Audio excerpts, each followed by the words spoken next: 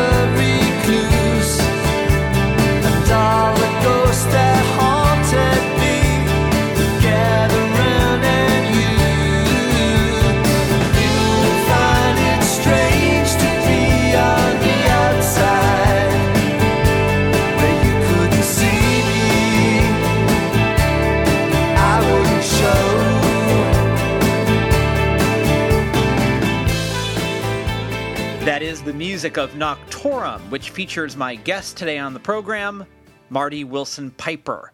Let me tell you a little bit about Marty Willson Piper. Now, before I do that, let me tell you a story. About 10 years ago, I interviewed Marty, and we had a great conversation, and he was telling me how he's such a music fan that if he buys an album, or if someone gives him an album, or if he just gets something in the mail from a fan that's, a band that they're in or whatever, he doesn't get rid of it no matter what. So he has this enormous music collection. I call it the Marty Willson Music Industrial Complex. And everything there is alphabetized and cataloged in a very specific way, very much like a library of some kind. Anyway, the Marty Willson Piper Music Industrial Complex archive, whatever, I imagine in my brain as being like a very intricate kind of, like a wine cellar. Where it's temperature controlled, you need a special key to get in, there's a password, a handshake, a guard, I don't know. But the point is, the reason why I'm telling you this is because ever since he told me that he never gets rid of any music, once it's in his possession, it goes into the archive, it's kind of done my head in a little bit because I get a lot of music. People have given me music for years. Whether it's a band who wants me to play them on my radio show or someone who wants me to get their band, on the podcast, or they want me to write about them on Stereo Embers magazine, a lot of music comes my way, and I just can't keep it all, right? So every time, and this happens like every day, honestly, every time I say to myself, well, should I keep this album or should I get rid of it? I always think, well, what would Marty Willson Piper do? And I mean, the answer to that is, well, he would keep it. But I have to really give it some thought. And ultimately, I got to make a decision. But the very first question that's in my head is always, what would Marty Willson Piper do? And it's kind of funny because in this interview, he actually does kind of touch on that question. But before we talk any more about what Marty Willson Piper would do, let me tell you what Marty Willson Piper has done. Born in Cheshire, England, Marty Willson Piper didn't start playing guitar until he was 14. When his 21-year-old brother, who was in a kind of cabaret band at the time, sat him down and showed him how it was done, Willson Piper was hooked. His parents gave him a 1974 Fender Stratocaster for his birthday, and he bought himself a 12-string. Armed with 2 guitars, he started his own band with his friends from school. But neither lasted. Willson Piper left the band and school behind, and he decided to travel. He took the train, and he took his guitar on that train, and he found himself traveling all over Europe. He was busking, he was seeing things, he was meeting people, he was being a young guy who was checking out the world. He came back home to England, did a few odd jobs, but the travel bug was still very much alive in Marty Willson Piper. His first plane ride ever brought him to Sydney, where he immediately started checking out the live scene. In the span of just a few weeks, he had seen The Church play several times. Then a 3-piece who just so happened to be looking to become a 4-piece, they recruited Marty Willson Piper as a second guitar player. Willson Piper thinks he was recruited to join The Church thanks to his look. A fake tiger skin jacket, really tight pants, and a perm. He says that frontman Steve Kilbey figured if someone looked like that, he could probably play. Well, he was right. The rest truly is history, but for the sake of time, let me just say this. The Church went on to become one of the most influential bands of the last 50 years. With a sound that could be a dreamy blend of 60s jangle and swirling psychedelia, the Church were hard to categorize, which ended up giving them a wider appeal. When I was a teenager in the 80s, music was very tribal. But the mods, the goths, the indie rockers, the punks, and even the metalheads could all agree on one thing. We all loved the Church. Their 1988 album Starfish made the biggest splash in the US thanks to the single Under the Milky Way. But the fact is, the Church are a band loved across the world. Wilson Piper was with the Church for 30 years. He left in 2013. But 3 years before his departure, the Church were inducted into the Area Hall of Fame. Okay, so why did I cram a 30-year career into just a couple of minutes? Well, because Marty Wilson Piper's career isn't just about the Church. It's about so much more. And I'm about to cram all that into a couple of minutes too. Bear with me. Let's see if we can do this. So I think of Marty Wilson Piper the same way I think of Johnny Marr. They're both the two best utility players on the planet. In other words, they're so musically versatile, they can pretty much do anything. Marty actually addresses this in our conversation, so I'll let him explain all that. But let me say this. If you think I'm exaggerating about Marty Wilson Piper's versatility, check out this partial list of what he's done. He was a full-time member of the UK band All About Eve, and for a short time he was a member of the Saints. He's co-written songs with everyone from Amy Mann to Rob Dickinson of the Catherine Wheel to Four Non-Blondes. He's played on records by Tom Verlaine, Jules Shear, Brick Smith, and Cinerama. He's put out a series of solo albums, including 4 under the Noctorum moniker. He plays with the Swedish band Anecdoten and the experimental outfit Moat, and believe me, the list goes on. Marty Wilson Piper is pretty much unstoppable. But back to Noctorum. The band's new long player, The Afterlife, is nothing short of stunning. It's a stirring song cycle that's awash in mystery, jangling pop gems, and swirling psychedelia. The album proves that Marty Wilson Piper just keeps getting better and better. But don't just take my word for it. The numbers don't lie. The Afterlife debuted on 4 different Billboard charts, hitting the top 50 in Heat Seekers, alternative albums, indie albums, and rock albums. Now, on the subject of Marty Wilson Piper's archive, it's the real deal. It's called the In Deep Music Archive, and it's a comprehensive collection of vinyl that numbers over 50,000 pieces. But it's more than just that. In fact, it has its own website, and on the website, here's the description of the archive. The In Deep Music Archive is an eclectic collection of music in many forms, an historical and contemporary library of all available physical formats: vinyl, CD, cassette, reel-to-reel tape, 8-tracks, 78s, VHS, DVDs, laserdiscs, reference books, encyclopedias, catalogs, biographies, and magazines. I told you it was comprehensive. Collected by Marty Wilson Piper over the past 50 years, the archive has grown into this wonderful collection through a life of scouring the record stores around the world, but also through generous donations from friends, fans, and record labels alike. Any funding goes directly towards either running costs or increasing the content.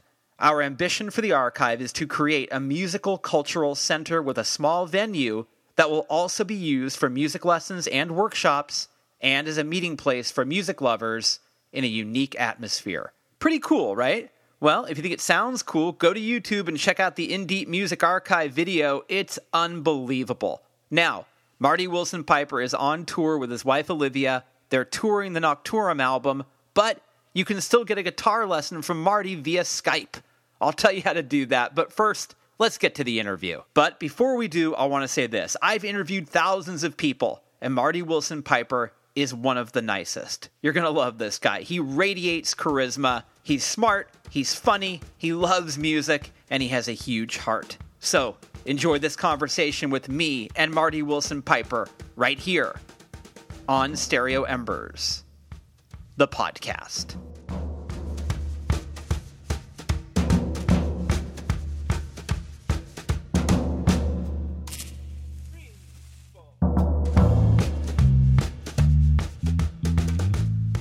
Let me tell you how it works.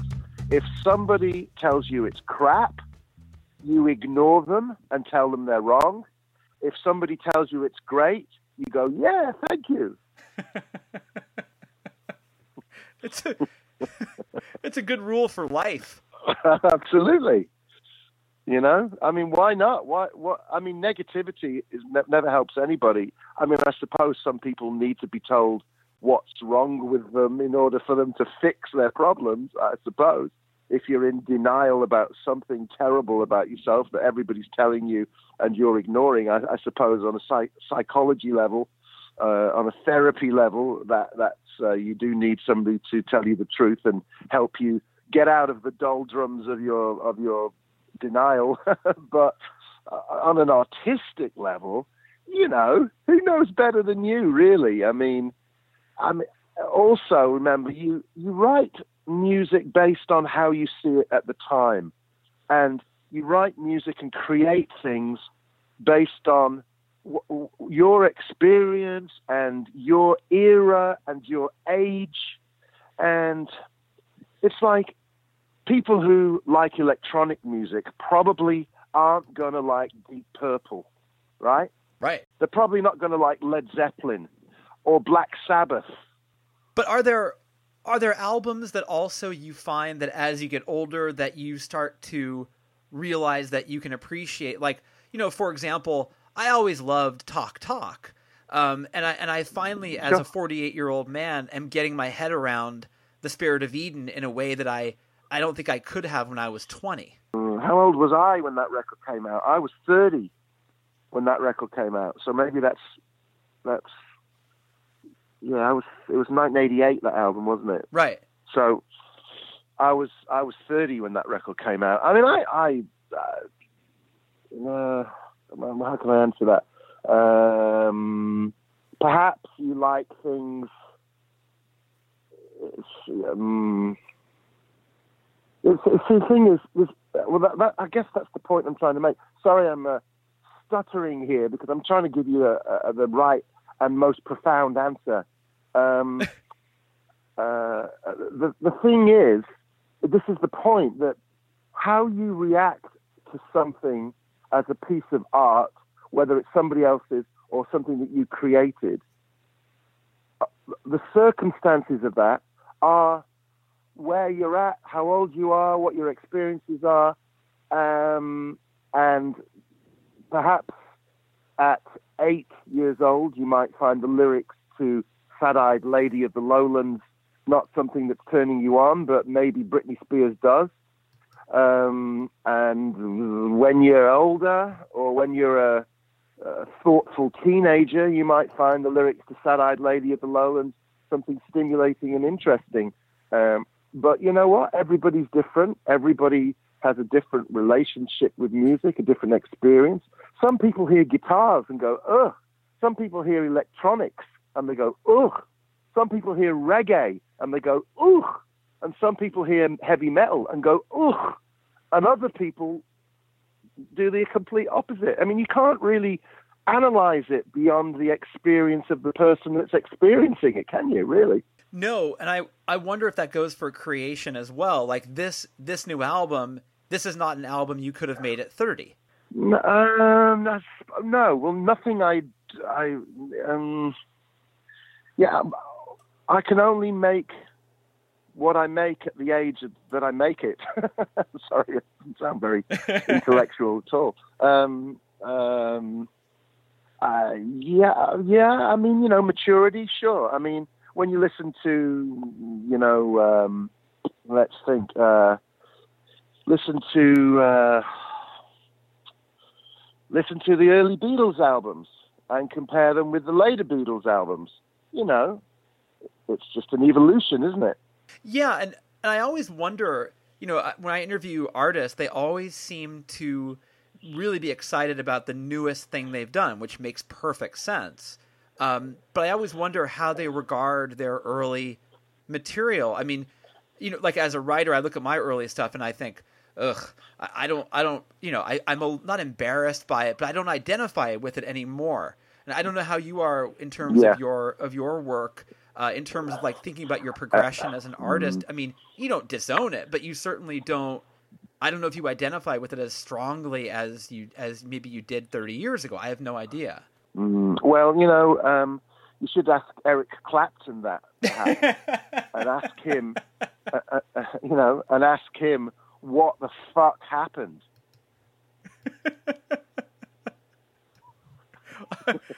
I don't know if I'd have the guts to ask him that, Marty. I think a lot of artists lose the ability to recognize about what's good about themselves. Where does that go? Well, I think you lose the plot, the thread, the direction, the reason for why you're doing it. For example, you're in a band that has a hit. It happened to me. I was in a band that had a hit. Right. But then everybody wants to hear the hit forevermore. So who's to blame? The band for constantly playing the goddamn hit that they don't want to play anymore, or the audience for demanding it? It's a tough question. I mean, and I wonder if, and then there's that sort of the third element is, how does an artist continue to challenge themselves? Like, like Louder Than More was saying that you have never sounded better, that you're at the height of your powers, which is such a great thing.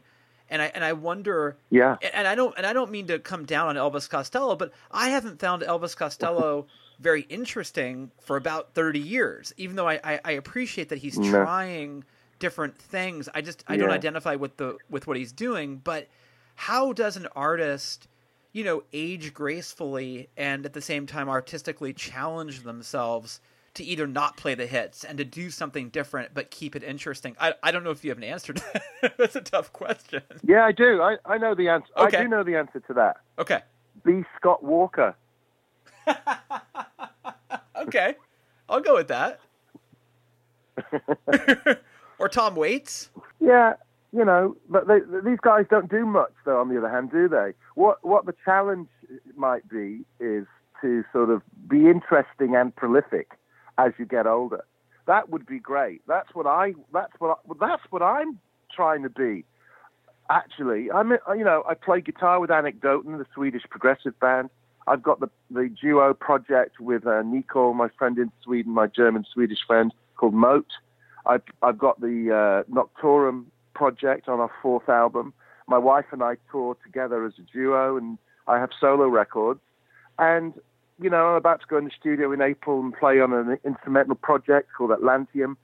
So I just try and be busy and eclectic and honest with myself about why I'm doing it. I mean, there's only one reason why I'm doing it. And I can tell you right now, it's not for fame. It's not for money. It's not for chicks.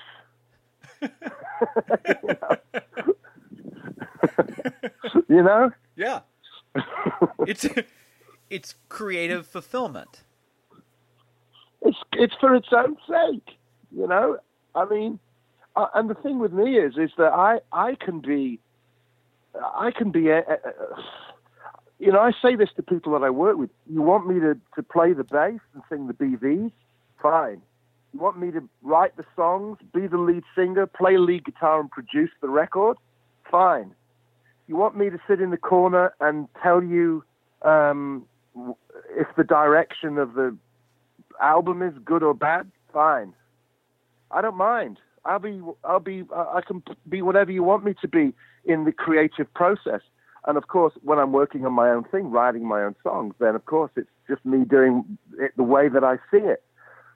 Collaboration doesn't always have to mean that you, or in my case, me, always has to be in charge of everything.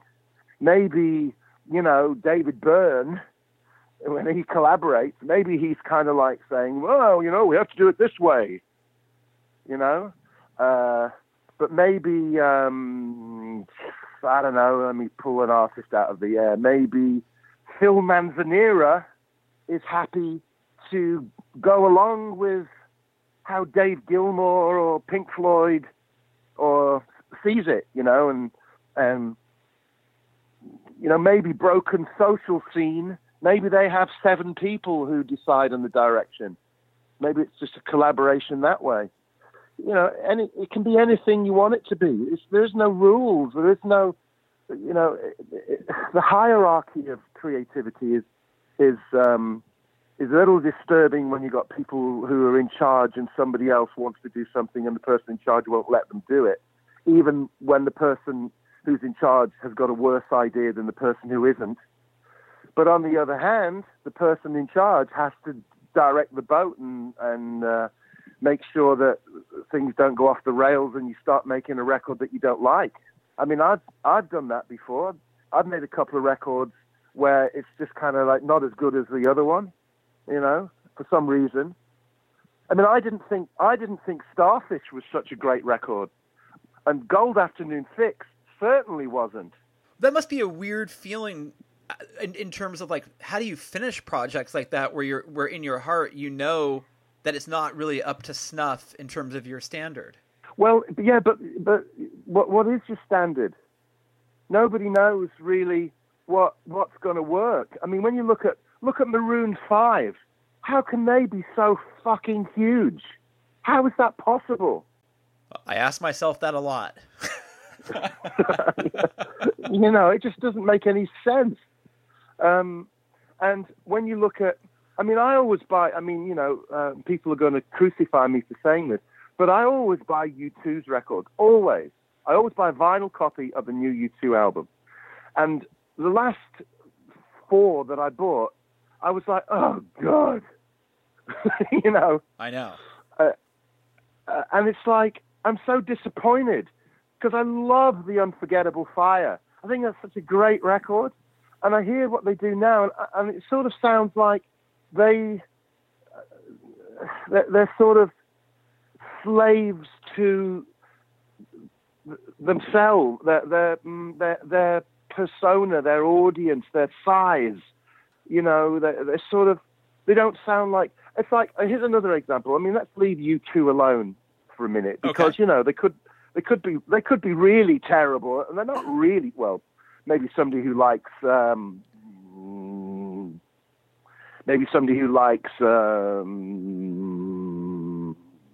Ariana Grande probably hates U2, but or Solange or Beyonce, they would not be sort of fans of U2. But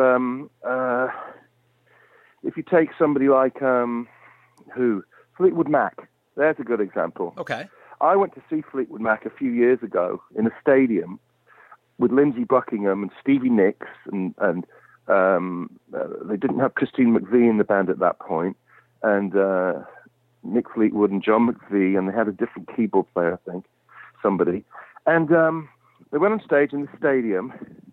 They had the merchandise stand had hundreds of horrible brown and light blue T-shirts, and no music, and certainly no new music. Now, how can Lindsey Buckingham and Stevie Nicks not be putting out music more regularly? How could they not have an EP of 4 new songs? Why not? Why are those people? They're rich. They're talented. They can write songs, play guitar, they can sing. They've got the hottest musician friends in the universe. And yet, there they are, playing fucking Say You Love Me for the 8 billionth time to a whole lot of people who only want to hear the hits. And why are they doing it? Because they're getting $1 million at the end of the tour. Why would they do that? Why wouldn't they do something, even if they want to do that, even if you can justify, hey, look, I'm an artist, I've been successful, I got a lot of expenses, I need another $1 million to keep up my mansion. It's fine, okay. But come on, give us a record of good songs as well. You can do it. Have you ever heard Lindsey Buckingham's solo albums? I love his solo albums. They're fantastic. Yeah. They're great. I love his them. His guitar playing is amazing. His songs, it's great. But so frustrating. So frustrating when you can see the business taking over the art, because that's what's happening there. But for the sake of, I mean, the weird thing about them is that they could still make the same money and put out a 4-song EP. They wouldn't not make the money just by putting out new music. So I don't know why they don't do that. It's a good question. Yeah, that's right. Because their heads are in the wrong place. Obviously, their heads are just completely in the wrong place. If the band didn't make money, they probably wouldn't even talk to each other. They just know that they come together, they put up with each other. I mean, I don't know, maybe they're great friends, who knows? I mean, the new incarnation of Fleetwood Mac with Neil Finn and Mike Campbell. I've met Mike Campbell and Neil Finn. I love those guys. I was always a big Tom Petty fan, and I've always been a big Neil Finn fan. I got all of his records. You know, when Mick Fleetwood called him up and said, "Look, I want you to be the singer in Fleetwood Mac," how could he say no? You know what I mean? How could he? He just couldn't say no, could he? He just couldn't say no. It's going to elevate his profile to the point that the next solo album he makes will probably do pretty well. You know, perhaps because his profile is much, much greater than it was. His last record last two records are kind of a bit strange to me, but I like them a lot, but they're kind of strange. I can't imagine that he's got a massive audience based on his latest output as an artist. But the thing with Neil Finn is he is really doing what he wants to do. You know, he just put out this thing with Neil and Liam Finn, and where he's touring with his whole family. The whole family go on the road and play drums and bass and guitar, the missus and the brother, and you know, so it's all a real lovely, cozy family affair with lots of creativity and artistic reasoning. Sort of, yeah, I'm doing this because I like it. Oh, and by the way, I'm getting paid, you know, $20,000 a night. Right. That's what he's getting paid for. You know, whatever it is, you know, probably not $20,000 a night, but whatever it is, he's doing the Fleetwood Mac thing as well and getting paid a whole lot of money, which means that he's going to be able to make more interesting artistic records in the future, which is what people with money surely should be doing. I mean, Mike Campbell's not really a singer. I don't think I've ever heard him sing. So, you know, he's just being a great guitar player and getting paid for doing that. But what about Dave Gilmour? Why is Dave Gilmour not making, you know, more interesting records? Why are they still making records that sort of have one foot in the idea of, is it going to get on the radio? Why are they not making records based on the idea, do I really, really, really, really want to express this strange chord sequence on this album backwards, or should it be played on a bouzouki? You know, why aren't they asking questions like that of their record instead of, is this going to get on the radio? I mean, I see what you're saying, because people like Gilmour or Buckingham or whoever it may be, they can do whatever they want. But they how choose... can they not be doing whatever they want? How can they not be doing whatever they want based on their history, their skills, and their age? And what do they want? More notoriety? Do they want more money? Come on, they don't need that. And I'm sure they're nice guys. I met Gilmour a couple of times, well, once, and he was all right, you know.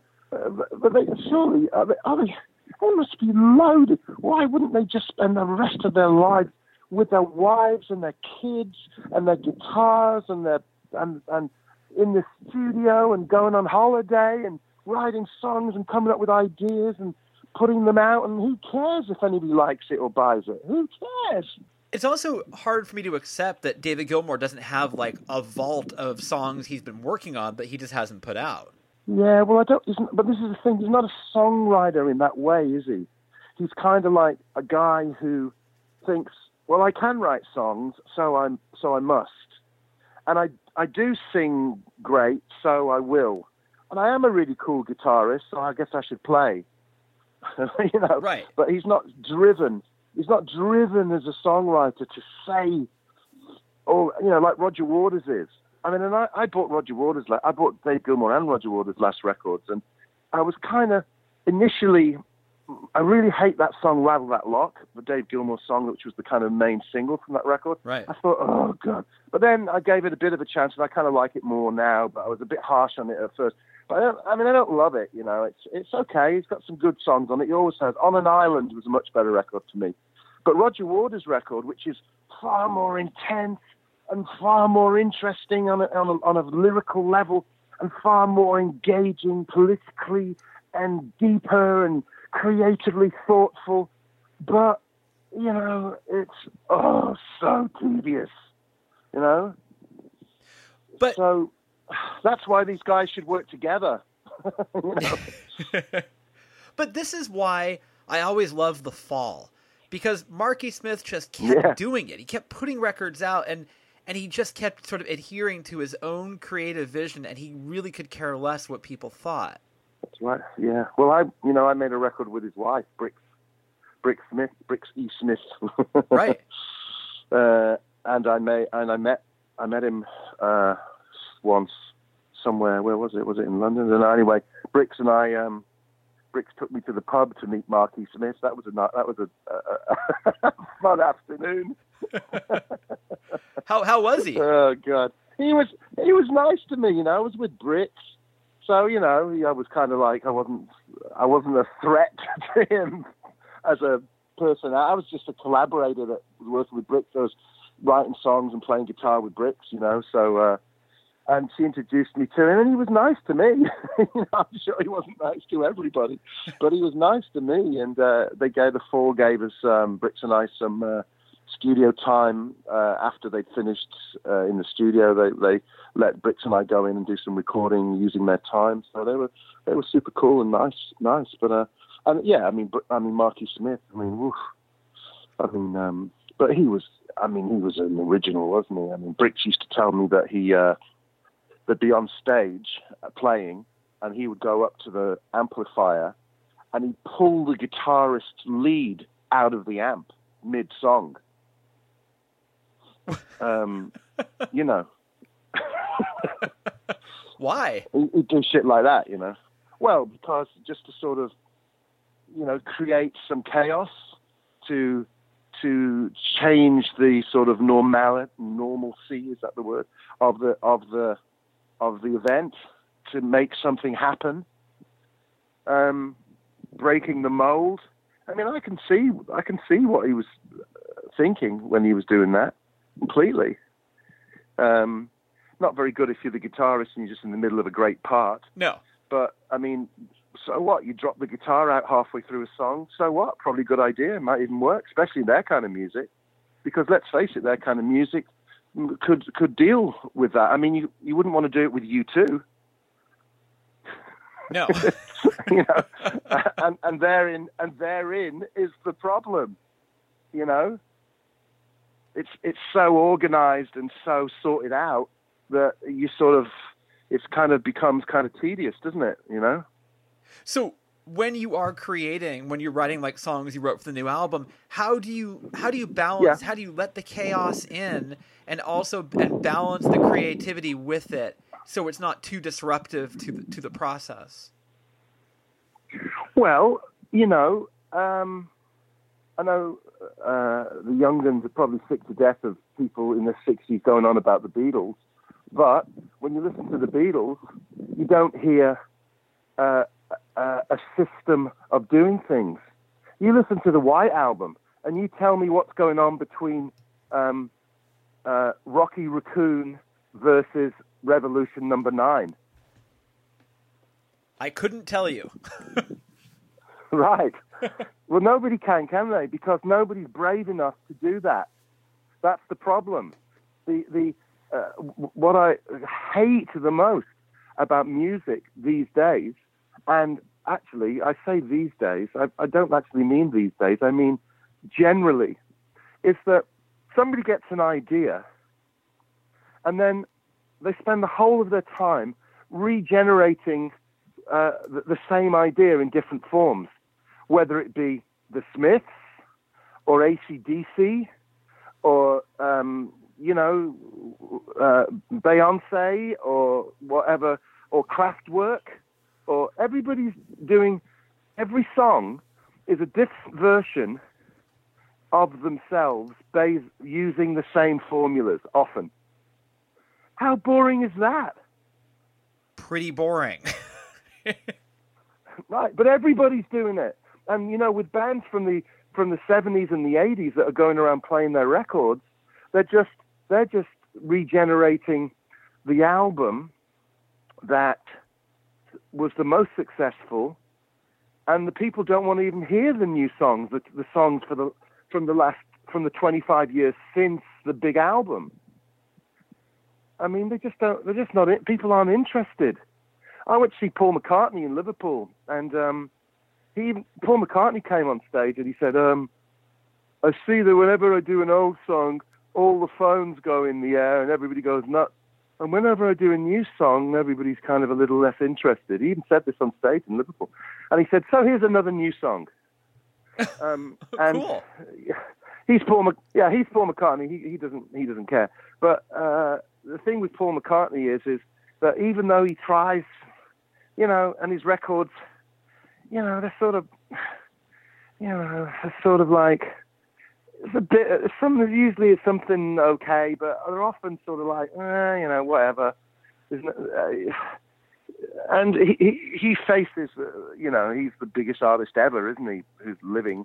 He's faced with that terrible situation of being the biggest artist ever and being one of the Beatles. I mean, nobody wants to hear the new song on his latest album, Egypt Station, when they could be listening to, you know, Can't Buy Me Love. I mean, so the nostalgia is destroying the art, basically, isn't it? That's what's happening. In fact, if I was more successful, I mean, I'm just a little guy, you know, who makes some records, been in a band that had a couple of hits, been around for a while, made lots of different records and different people.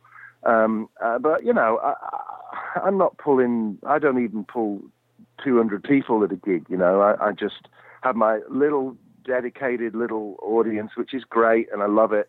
But if I was more successful, I might sort of like think about how to do things differently. Like, for example, you can come and see me play, and there's going to be 2 sets, and the first set is going to be all new stuff, and the ticket price for that is this. And then the second set is going to be all old stuff, and the ticket price for that is this. So if you're just not interested, then just come to the second show and see all the old stuff. But if you are interested, come to the first show. And you know what? If there's 20 people at the first show and 900 at the second, so be it. I don't want to play you old songs to the people who are interested in the new ones. I don't want to play new songs to the people who don't care. So yeah, that makes complete sense to me. It's a great idea, and I think that you're hitting on something interesting, in that, you know, people are so nostalgic with the music that they listen to that, you know, they would be more content to hear the songs from 30 years ago. I don't know why that is. They don't want to challenge themselves as listeners. Yeah, I mean, because is it really true that people who have been successful and made good records are no longer worthy? Is it like the old age pensioner syndrome, that when you were young and beautiful and had a flat belly and cheekbones, that you were a worthy human, and now that you're old and your hair's getting grey and your belly's a little bigger, that we're not that interested in you anymore? Is it the same with art, really? Is it? Well, it certainly isn't with painting. I mean, no one evaluates painters that way. But, no, why? Or authors. Or authors. Yeah. Authors. Nobody goes, oh, God, you know, Ian McEwan, poof, you know, his first 3 books, they were, like, brilliant. But ever since I got into my, you know, late 20s, and all the books he's put out since I've been 28 to 42, none of them are as good as the first 2, you know? Nobody says that about Ian McEwan. Or his books are amazing, whether it's his first one or his 9th one. I mean, I've read 12 of them, by the way. So it never worked. It's not true of them, authors. No, it seems like if you're an author, it seems like, aging is actually a feather in the cap. It's more wisdom. Yeah, that's right. But here's the problem, perhaps.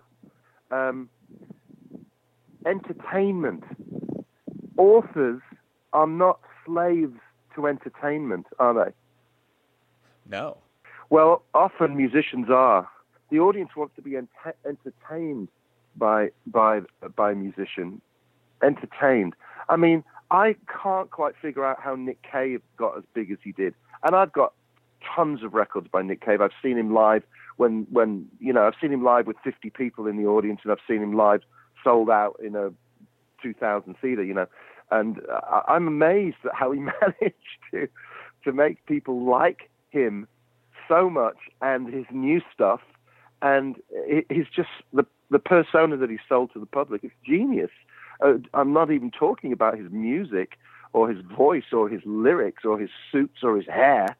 I'm talking about how he's just managed to convince people that whatever he does, when it's new, it's just as relevant as anything he did that was old. Nobody goes to see Nick Cave and expects him to play the songs from the fourth album.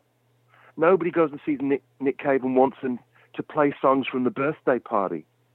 Nobody wants to go and see Nick Cave and particularly wants to hear a song from Murder Ballads, which is a popular record that he put out. Right. They're just whatever he serves them up. They're happy. They're content. They think it's great, and they go nuts.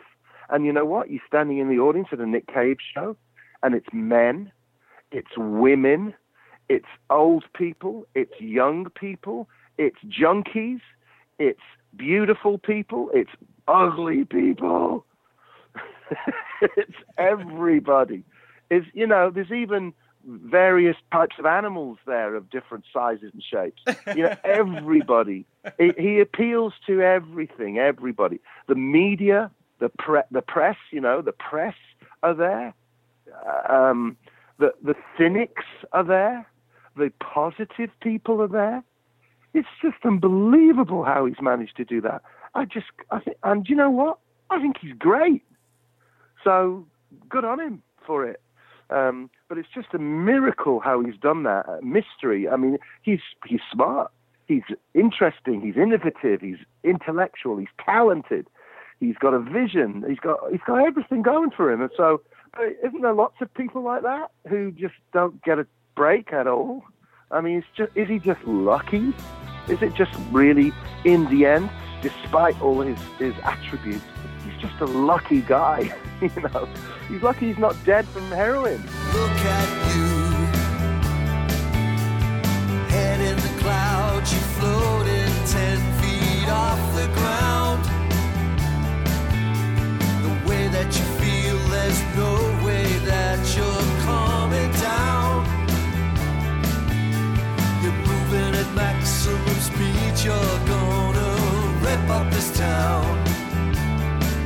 Are you feeling lonely at the end of the rainbow? In all this splendor, there's something that you must remember. This won't last forever. High tide, swallowing you. Low tide, black shadow following you.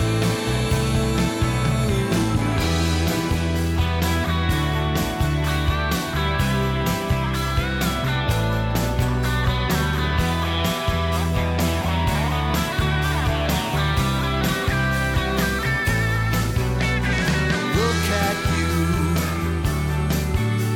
You still haven't dressed and you look like a mess and nothing's right. You spend the day in bed with the curtains drawn, it might as well be night. You gorge your floor, no chance of putting up a fight. Are you feeling lonely at the end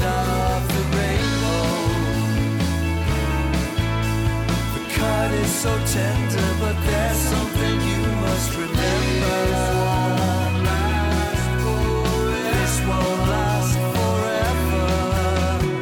High tide swallowing you. Low tide, a black shadow following you.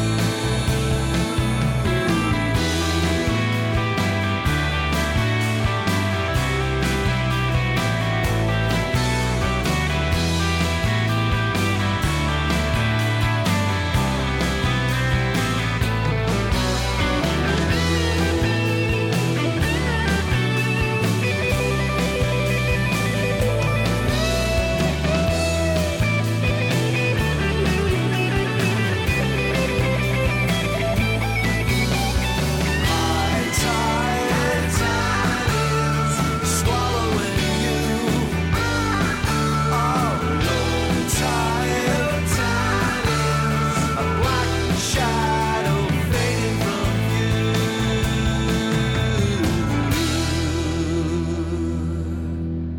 But there's something about Nick Cave where you're watching him and it's almost like he's grappling or he's wrestling with the darkness, and that is the experience of watching him play. But someone like Ed Sheeran, to me, he's as befuddling as Maroon 5. He just stands there and doesn't entertain anybody, and he's massive. I know. Ed Sheeran is a great big mystery. A really, really great mystery. I mean, you know, when you think of all the singer-songwriters there are who are great, Ed Sheeran is a mystery. I mean, I guess it's because he sort of tapped into a teen market, and that's turned into a teen market getting older, and they've kind of gone along with him or something. I don't know. I mean, how he goes on with that little acoustic guitar and plays in the stadium and has people screaming, you know. I mean, Taylor Swift makes a lot more sense to me. When I think about Taylor Swift's success, I can make sense of that. You know, she's a singer-songwriter. Her songs are catchy, and she's beautiful, and she's got the country thing going on, and you know, and she's getting older and trying to sort of change from what she was to what she is now. I can't wait till Taylor Swift is 46. I reckon the album she puts out on her 46th birthday is going to be great. It's going to be like a Lucinda Williams album or a Joni Mitchell album. It's going to be some kind of interesting, well-crafted, lyrically profound masterpiece, you know? She makes so much more sense to me than somebody like Ed Sheeran does, you know? Yeah, the Ed Sheeran thing to me is a mystery. But I wonder, you know, also I think people look at him and maybe he's, you know, a little older than they are. There's some sexual relevance. I don't really know. But when you play, do you feel that you have to entertain as well as, you know, play your music? I mean, is that a component that you resist, or is that one that you acknowledge and you have to adhere to? Well, you know, I'm kind of talkative, so I'm not trying to be cool or impress people with that. I'd like to, you know, if I had my way, I'd go. The gig would be a lounge room with a stage, and we'd all get together and have a few coffees and a few drinks, listen to some records, have some cake, read some poetry, have a right good chat about atheism versus agnosticism, discuss which Ian McEwan books are good and which Ian McEwan books are not as good, and then have a 4-hour concert where we played songs and had a bit of a sing, had a bit of a thoughtful discussion about lyrics to song number 18, and then we all went back to your house and you know, perhaps had a nice piece of vegan cheese on toast. That sounds like a good night. Yeah, it'd be great. Unfortunately, the problem with that is it's 3 days. That's an experience. Yeah. Yeah, that's right. That's how I'd like to do it. And I'd also like, you know, a band. I'd also have 4 or 5 different people in the band, and we'd, I'm doing this tour. I'm starting this British tour next week. A couple, 2 or 3 of the gigs are sold out, and they're little shows. But the problem for me with it is that I got hundreds of songs and lots of records, and I'm gonna rather than sort of thinking about what I'm going to be able to play to people, I'm thinking about, oh God, I'm not going to be able to play those. I'm going to miss those out. I mean, from all the bands I've been in and all the songs I've co-written and all the solo records and all the projects, it's pretty hard to know what to do and what to play. And I want to play new songs. I want to play songs from the projects that people might not know. I mean, I want to play a couple of songs from the Moat album. I'd like to play a couple of new songs as well. I've got new songs, but I don't know. It's pretty hard knowing what to leave out. Maybe you should do what Elvis Costello did and have the spinning wheel. Right. I guess his songs are more famous than mine, so that makes more sense. But maybe some of my songs people don't know what they are. But I've got to, on the other hand, I've got to pick out songs and sort of try and turn people onto things that they don't know. I mean, it's like the new Noctorum record. The new Noctorum record's getting lots of great attention. I mean, on the level of which I live, which is not, Nick Cave or U2, but the people that have discovered what I do through that record. There's 3 albums before it. That's right. What about the 3 other Noctorum albums? I mean, are they going to sort of go, whoa, that's cool? I mean, that's what I would do if I found something that I liked by somebody. I'd go back and buy their other records, or at least listen to them. But I'm a nutty record buyer, so I sort of like to, if I find something I like to hear everything that the person's done. I mean, if I was listening to something the other day and I thought, ooh, I must go back and listen to the other 6 albums that they've done. Right? It's like as if there's not too little time in the day already. Well, it's funny because you're going to laugh. I actually think of you almost every day, and I'll tell you why.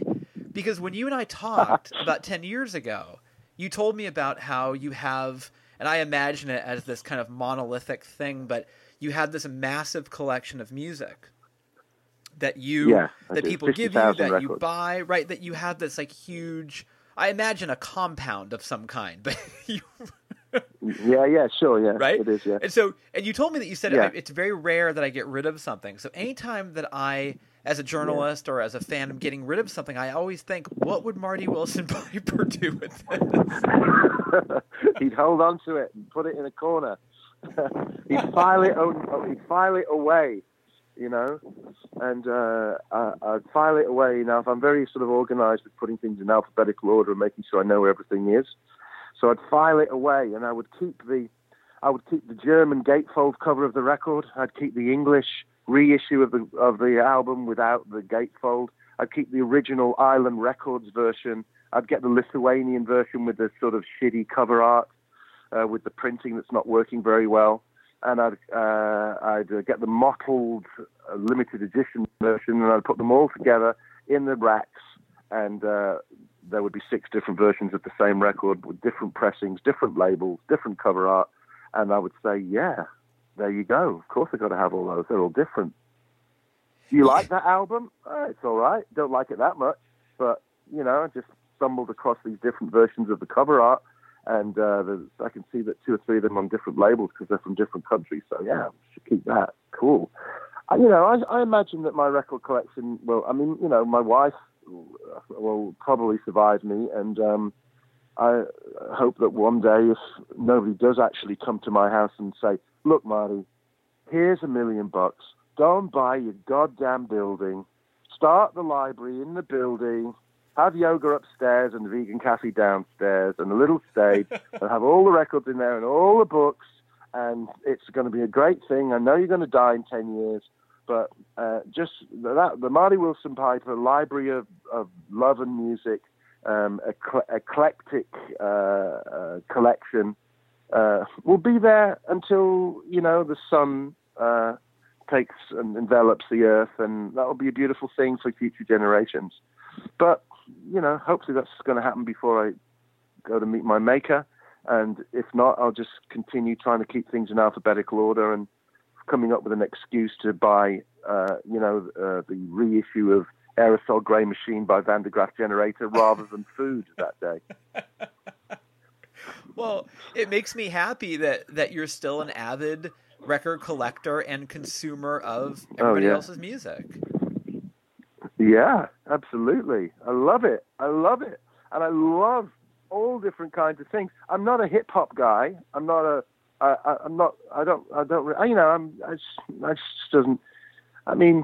doesn't do it for me really. I mean, it's not like I have anything against that kind of music really, but I never there's a couple of things that I put on now and again. I can listen to a bit of Dr. Dre for 10 minutes and Snoop Dogg for 5 minutes. And, I discovered Dreezy the other day and I thought, it was pretty cool. I liked it. But, I'm much more likely to buy a folk rock album or a pop record or a psychedelic record or a rock record or a 60s record or an electronic record even, something avant-garde and instrumental or vocal or whatever. I just kind of more, I guess maybe it's the melodies thing. I'm just not just into the beats for the sake of the beats. Although what I do like about hip hop is the beats. I do like the rhythms. I just never really can get into the blah blah blah blah blah blah over the top, So that's how unhip I am, Not a lot of people seem to like that kind of music when they get older. It's more of younger people seem to like that, and hipster people like that, and middle-aged people seem to like that kind of stuff. It's just not for me. I mean, I like Stravinsky. Olivia and I went to see Tchaikovsky ballet the other day. And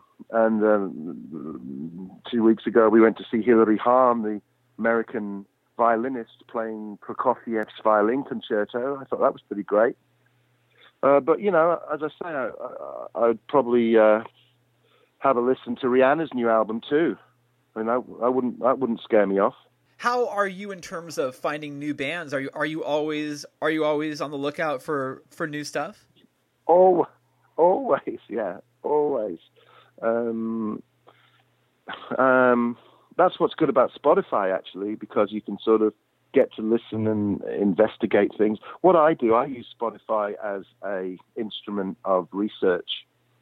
And when I find something that I like, if I've got any money, then I go and buy the record. I don't stream, and that's enough for me. I might use, because I travel quite a lot, I might stream, a lot. But in the end, I will buy the record. It's like, who's got a new record coming out that I like, that I haven't got yet?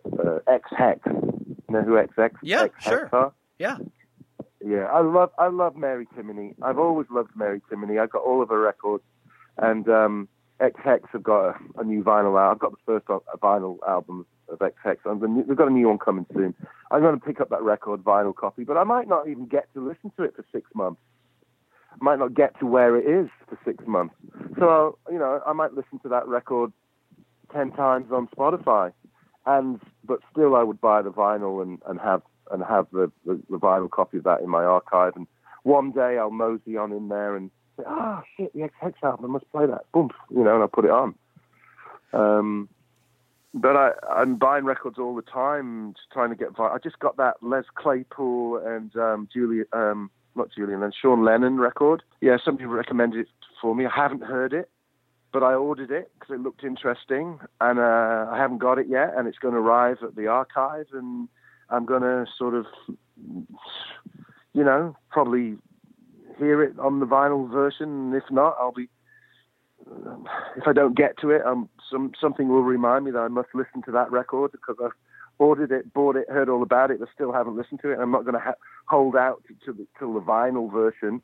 I have to sort of, listen. I'm going to have to succumb to listening to it digitally, just so I can get to hear it. I haven't heard it yet. I bought it.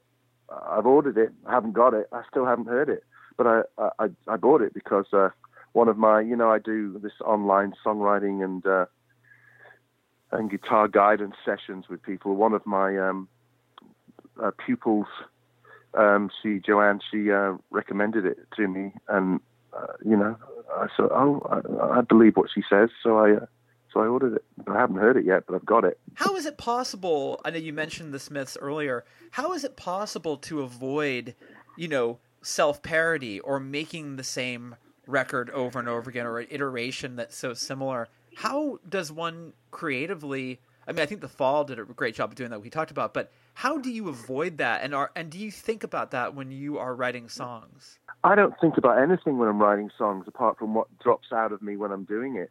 And if it's rocky or not rocky, electronic, or if I'm playing the bass or playing the guitar, I don't really think about it in those terms. I think about when Darren and I get together with the Noctorum project, we just sit in the room and we say, we pick up a guitar each, or a guitar and a bass, and we just start messing about. And Darren might say, "Oh, should we have a loop?"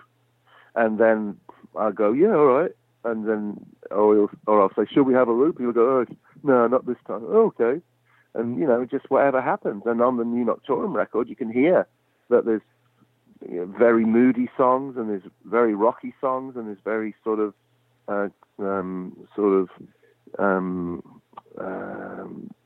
left of center songs, and dark songs, and light songs, and it's just all over the place. And that's what I want it to be. I want things to be all over the place. But you know what? I don't have a rule. This is the thing. Who as an artist wants rules?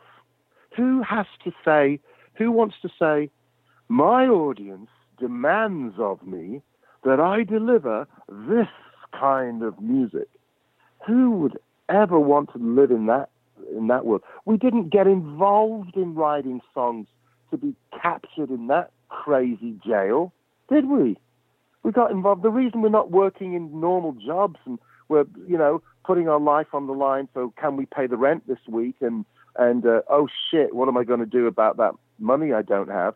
The reason we live like that is so that when it comes to what we decide to do creatively, we can do anything we want.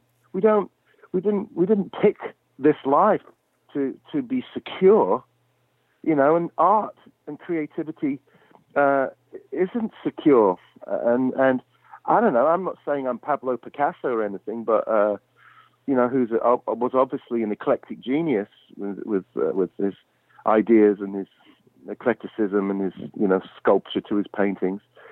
But you can see that you need to be challenging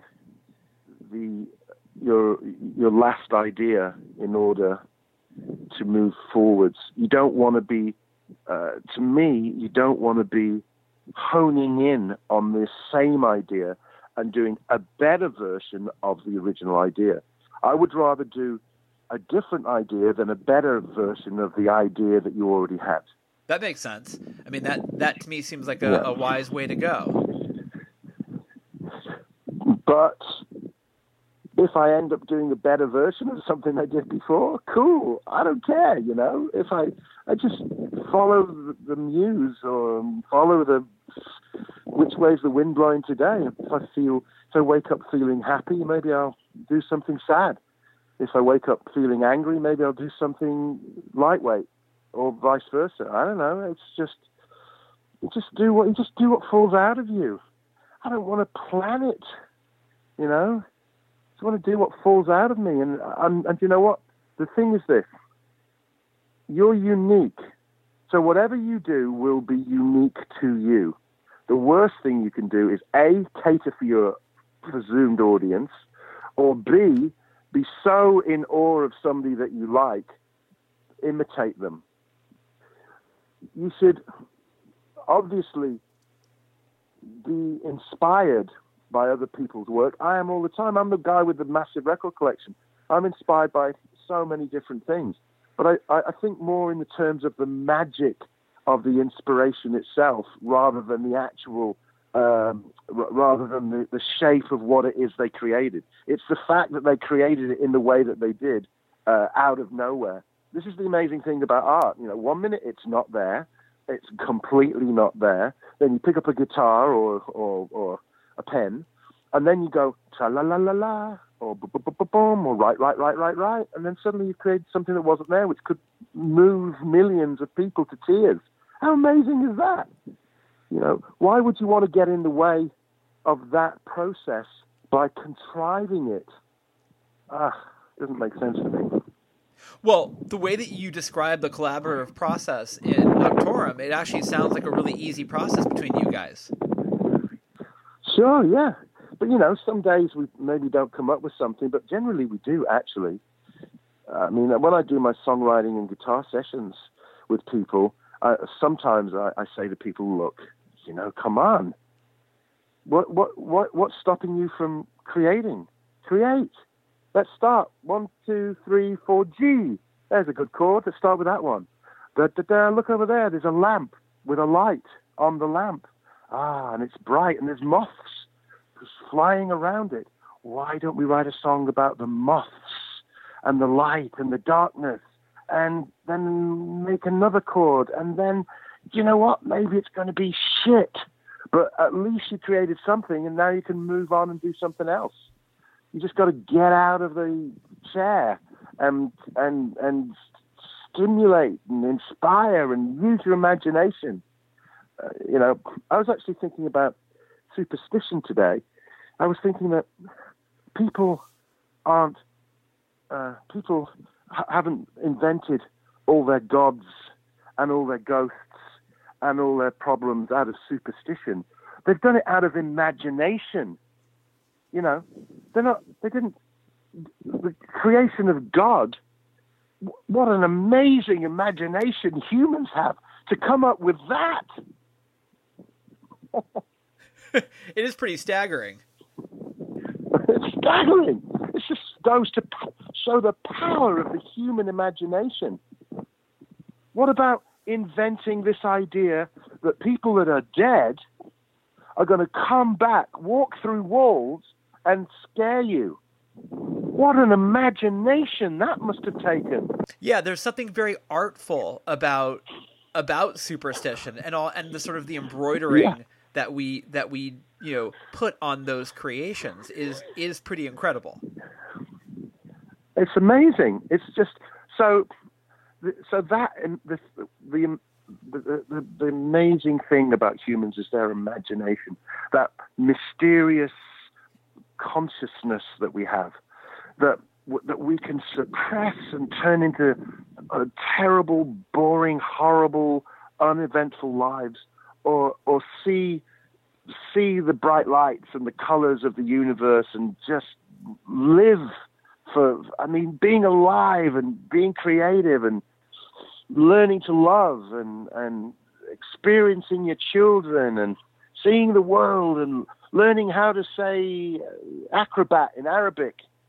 You know, it's like there's so much. I never understand people who are bored. How could you possibly be on this planet and be bored? But are you kidding me? You're bored? Give me a break. When you hear people say they're bored, it must drive you insane. Oh, it's like, really, you know, who has put a cork in your imagination? I mean, just undo the cork. I mean, maybe it takes imagination. I mean, this is the great paradox. Maybe it takes an amazing imagination to imagine that there's nothing to imagine.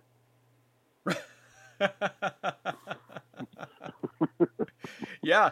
Or, I mean, it also seems like your imagination can free you and your fear can jail you, because there are people who are creative who say, I have hit a creative wall or I have writer's block. But that seems like it's almost self-confected.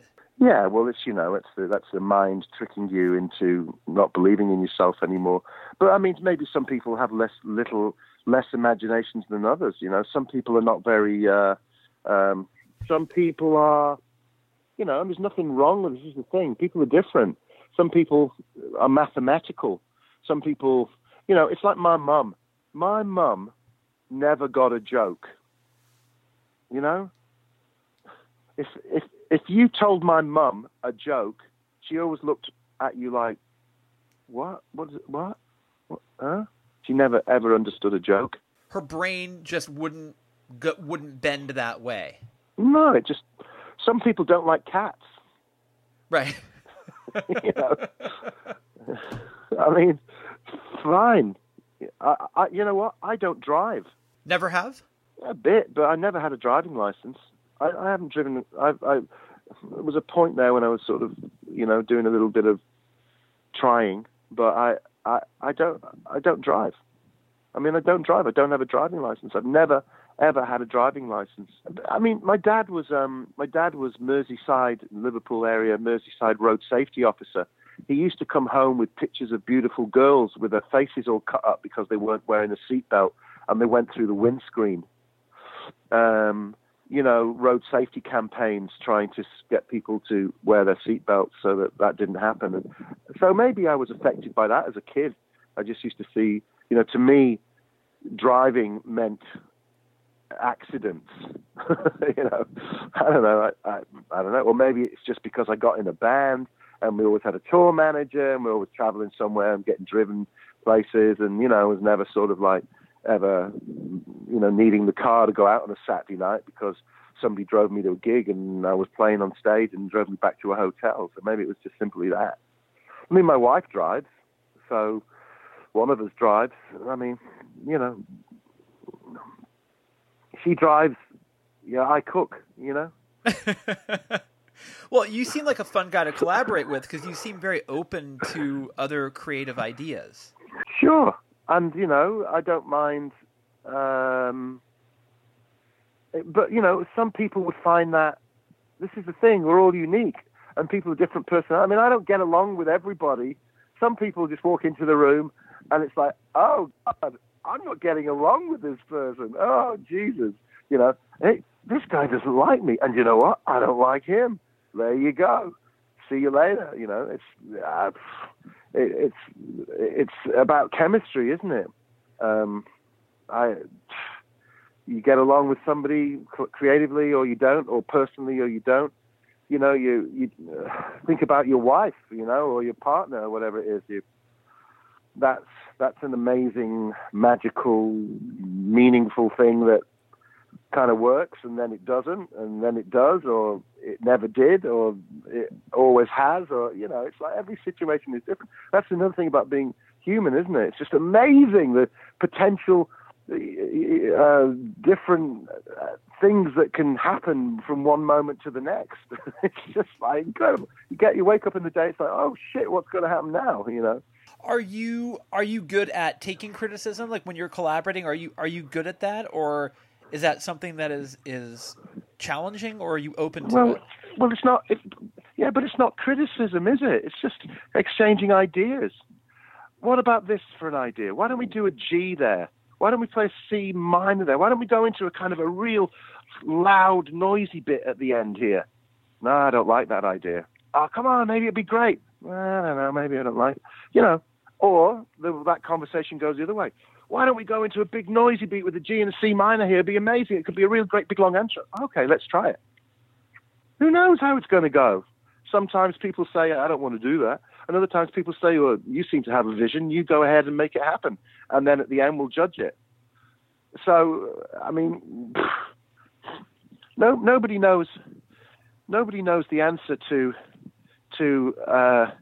the best way of doing things, except some people might have a vision of what they don't want and what they expect from something that they are creating, and they have all these parameters that boxes that need to be ticked. And you know what? It's different with different people. I mean, in Anekdoten, Niklas, who's the sort of main composer in the band and the other guitarist, he and I mean, I've never been in a progressive rock. I've always liked some progressive rock bands in the past, but I've never been in a progressive rock band before. I've been in with them 4 years now. But so I found being in that band really, really challenging. Oh my God, learning the guitar parts in a progressive rock band, it's so tricky and complex and different timings, and everything's really hard about it. But you know, I persevered with it, and he was really great and persevered with me learning things. And now, when I get in a room with him, we just, as guitarists, we just completely compatible. We play together, we come up with ideas together. I try things, he tries things. It just works, you know. It's not even the kind of music I ever played before I joined this band. And he understands the structure of that kind of music far better than I do, and I leave it up to him to frame it and you know, help me understand how he sees this piece of music going, where he sees it going, how the structure works, the dynamic of it, and then I contribute by saying, well, how about we did this, and what about this for a guitar idea? What about this part? Why don't we go to this chord? You know, and it just completely works. We just work together really great, you know. But I was also in the Saints, and that was very sort of basic chords, very AED, you know, straightforward. And Chris Bailey had an idea of how he wanted songs to go, and I ended up co-writing one of the songs with him on the album we did together, and very simple, very straightforward, very, very punky, and no problem. So it doesn't really matter to me what kind of style it is, but you know, unless it was a jazz group, if it was jazz, I'd be like, nobody would have me in a jazz group because I don't understand the theory of it, and I don't know all the chords, and that's just not my thing. So if somebody put me together with a jazz person and wanted me to collaborate, and they were very into their jazz style, it would just be a disaster. I mean, it might be interesting if they wanted somebody to mess with their minds, because that's surely what I would do, you know. But I wouldn't be able to collaborate with a jazz act. It just couldn't happen. Well, you were saying that you can do so many roles musically. You can play so many roles in a band, or if someone wanted you to do certain things, you could do it. Where are you most comfortable? I don't know. I'm just, you know, it's been a long time, so I'm happy I'm comfortable. I mean, a few years ago, I joined a French band as the bass player, and toured with them. So, Sweet Gumtree. I'm going to do some work with Arno, the same guy, in August, actually, this year. But I was very comfortable playing bass in a French band. It was great. Everybody was French. There was a string section and me and a drummer and the singer who played guitar and keyboards. And I played my Ricky bass, and I was happy as Larry doing that. But in Noctorum, you know, Dare sings a couple of the songs and writes the lyrics to a couple of songs. We co-write all the songs. I take on most of the singing and most of the lyric writing and most of the guitars and bass, but he does some of the guitars and some of the bass. He does a lot of the backing vocals. He's really good at that. He engineers it. He's great with, you know, we produce it together, but he's great in the studio, so he takes on more of a technical role, even though he's very involved in the creative side. In Moat, I tend to be the guy that writes the lyrics and sings, and Nico, he's kind of more of the composer, actually. You know, some of the songs, I come up with most of them, and other things, he's kind of written the whole theme and the melody and everything, and I just write some words. So I'm sort of taking on different roles in different situations, and I can't really say, I feel comfortable being the front man. I feel comfortable being the bass player. I'm happy. All I want to do is not be. I don't want meanness. Yeah. That's all I ask. I don't want a mean-spirited atmosphere. That's the only thing I ask. It's a simple request. Yeah, it is. Yeah. Is your discipline as a player? I mean, are you a guy who practices still a lot, or what is your relationship to the guitar on a daily basis? Well, because I'm involved in a lot of different projects, I'm constantly working towards the project that I'm involved in. So I am pretty much involved. I mean, I've just been in Stockholm for a month in Sweden, working with Nicholas for the new Anekdoten record, demoing. So I've been playing guitar with him, and now I'm rehearsing for the British tour. So I'm playing lots of 12-string acoustic with my wife Olivia, playing violin. And then when the tour finishes, I'm collaborating with a Liverpool musician where the last gig is. And then I'm going down to Penzance to play lead guitar on an instrumental album. So I'll be playing a lot there. and then I'm continuing working on the second Moat album where I'm sort of mainly the singer. So, I'm constantly doing it, writing, playing. But, I also watch Star Trek. There's plenty of time for that. Yeah, or whatever it is. I mean, I was watching Game of Thrones and the Walking Dead for the first 5 seasons, but I really got sick of every time I went and sat down for dinner, I'd have to watch somebody's head get chopped off.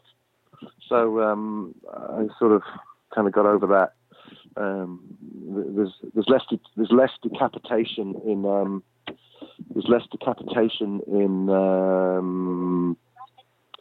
Star Trek. See, Sarah?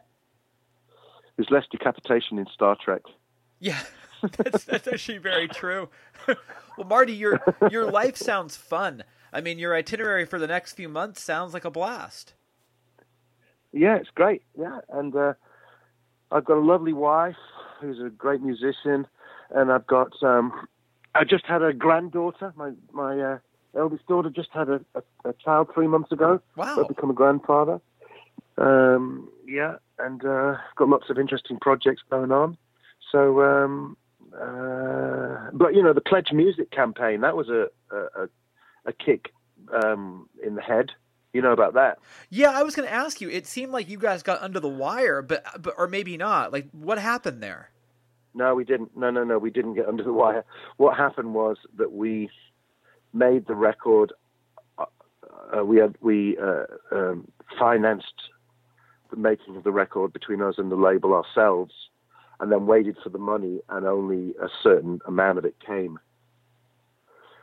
So it's put us in a very awkward position financially at the moment. This next 2 or 3 weeks, as we get into the British tour, is hopefully we're going to sell some T-shirts and some CDs and some records, and have some people at the gig, so we can sort of try and get a little bit back on track, because it's really taken a chunk out of our floatability. Is that a word? Because we didn't get paid. We didn't get paid a good chunky section of the money which was pledged. I know that what they did is fairly shameful. I don't know if they're going to recover from that, and I don't know if That's they right. should. What's your take on them and their future? Well, it's more than fairly shameful. It's shameful because the tragedy of it was such a great idea, and it really worked. It was really working for people. It was really gave people like me the opportunity to deliver something to an audience that was there, that without all the constraints of record companies, like it was in the early days, but with also there was constraints, but they were giving you the money to make the records. What we managed to do was make the records off our own back, sure, but we only invested what we did in the mastering and the cover art and the musicians and everything, because we knew we were getting it back, but and going into debt to do it. But what happened was that it didn't come back, so we're now in debt because we didn't get the money which was pledged to us.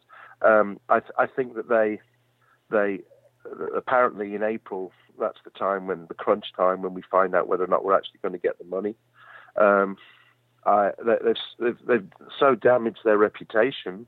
I don't know how they can continue and maintain trust, really, and how they got themselves into this situation.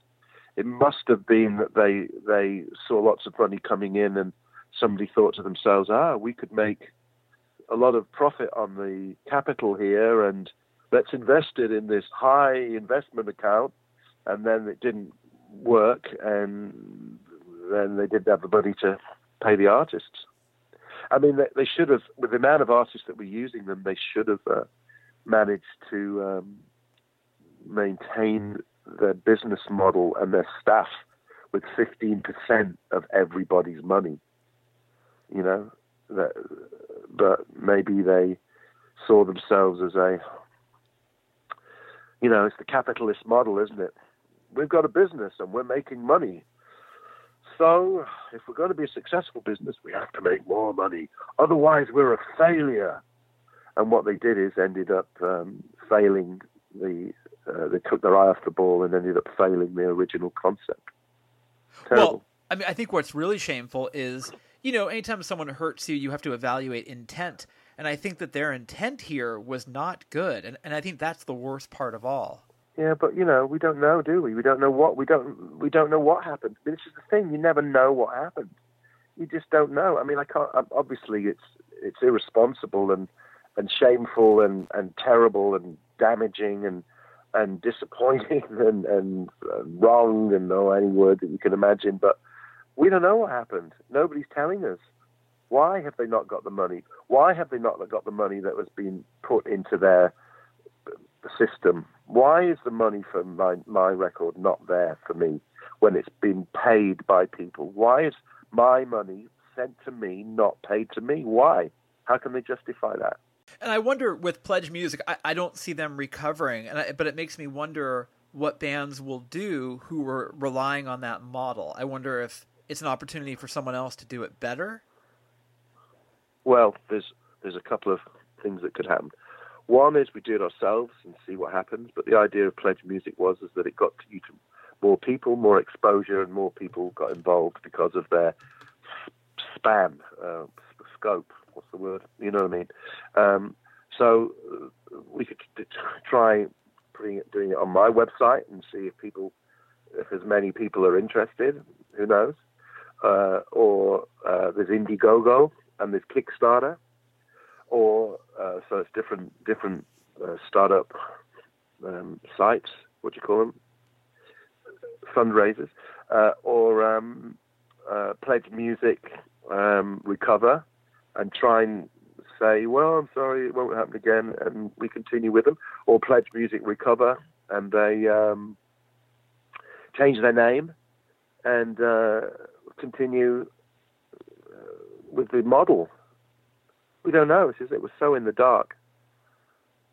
Yeah, and it makes me wonder if confidence is just going to be really, even to do, Kickstarter, Indiegogo, people will feel kind of sheepish and wonder if the same thing could happen. I hope not. Well, it's really bad for somebody like me because it really helped a lot. I mean, we did manage to make the record without the funds to start with, sure. But knowing we were getting some money for the investment really made a big difference. So now we've got another project which is half finished, which hasn't been put into a campaign yet, the new Moat album. And what are we gonna do about that? How am I gonna pay Dare for engineering it? How am I gonna justify to him that we are going to make the money to pay him when the project that the two of us have been involved in, Noctorum, the money didn't come through. It's a bad situation. It is, and if you find out in April that it doesn't go your way, then financially, how does that work? You just have to eat what happened, or? Yeah, you just have to eat it, don't you? That's it. Simple. Ugh, God, that's terrible. And you just, there's nothing you can do. It just is what it is. Yeah, well, I hope that goes your way. I hope they're able to sort of. I hope that goes the right way. Yeah, well, we all do. Yeah. Some people, we at least got our album made, mixed, mastered, the artwork done, all the pledges fulfilled, and all the fans got the record. At least we got that happening. Some people didn't get the record finished. That's right. Yeah, some people couldn't make the record without the funds. Ugh, it's such a mess, Marty. I don't know how they're going to clean it up, but I'm hoping they do. No. Yeah. But on a brighter note, your shows in the UK are selling out, and that's fantastic. You have a lot on the horizon. Yeah. So, lots to look forward to. I told somebody that you were the nicest guy I've ever talked to, and that still holds true. I really appreciate your time. It's always a pleasure to talk to you. Thanks, Alex. Appreciate it, man. And congratulations on the record. And I'm grateful for the time that you took. No problem. Anytime. If you ever want to talk to me about, the third Groundhogs album or what happened to the Island Records catalogue between 1971 April and 1971 May, please give me a shout. I would like to have that conversation, actually.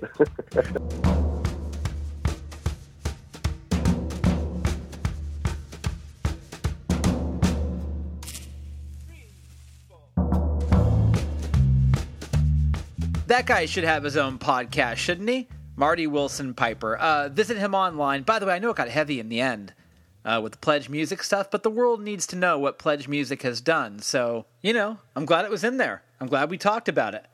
Visit Marty Wilson Piper online. Marty Wilson, 2 L's in his last name, -piper.com. Visit the In Deep Music Archive online as well, indeepmusicarchive.net. Oh, and when you visit Marty online at his site, take a guitar lesson. Do a Skype session with him. I think you'll enjoy it. He's a fun guy to talk to. I imagine he's a great teacher. I've heard nothing but great things about those lessons. So, get your guitar, get your Skype going, and get in touch with Marty Wilson Piper and, learn to play the guitar from one of the all-time greats. How cool is that? Now, I may not be offering guitar lessons at my website, alexgreenonline.com, but I am offering radio shows of all kinds. A podcast, a radio show, my books are there, my appearances that are coming up, that's all there. I know, it's not as cool as taking a guitar lesson from Marty Wilson Piper, but, it's close. Well, it's not even really close. But what can I say? I'm not a rock star. I just talk to them on the phone. And yes, that's exactly how I have it written on my resume. Now, if you want to follow me on Twitter, do it at Embers Editor, or on Instagram, Embers Podcast. That's how you can find me there, or you can email me, editor@stereoembersmagazine.com. Who should I book next on the show? Let me know. Email me there and put in your request, okay? If you're on iTunes, please subscribe to the podcast. Give us some stars, 5 of them if you have them, and since you're there, hey, why not subscribe to Bombshell Radio as well? We would really appreciate it. Let's close things off with another new one from Noctorum. This is A Girl with No Love. Thank you, as always, for listening, and I'll see you next week right here on Stereo Embers, the podcast. I want to know you.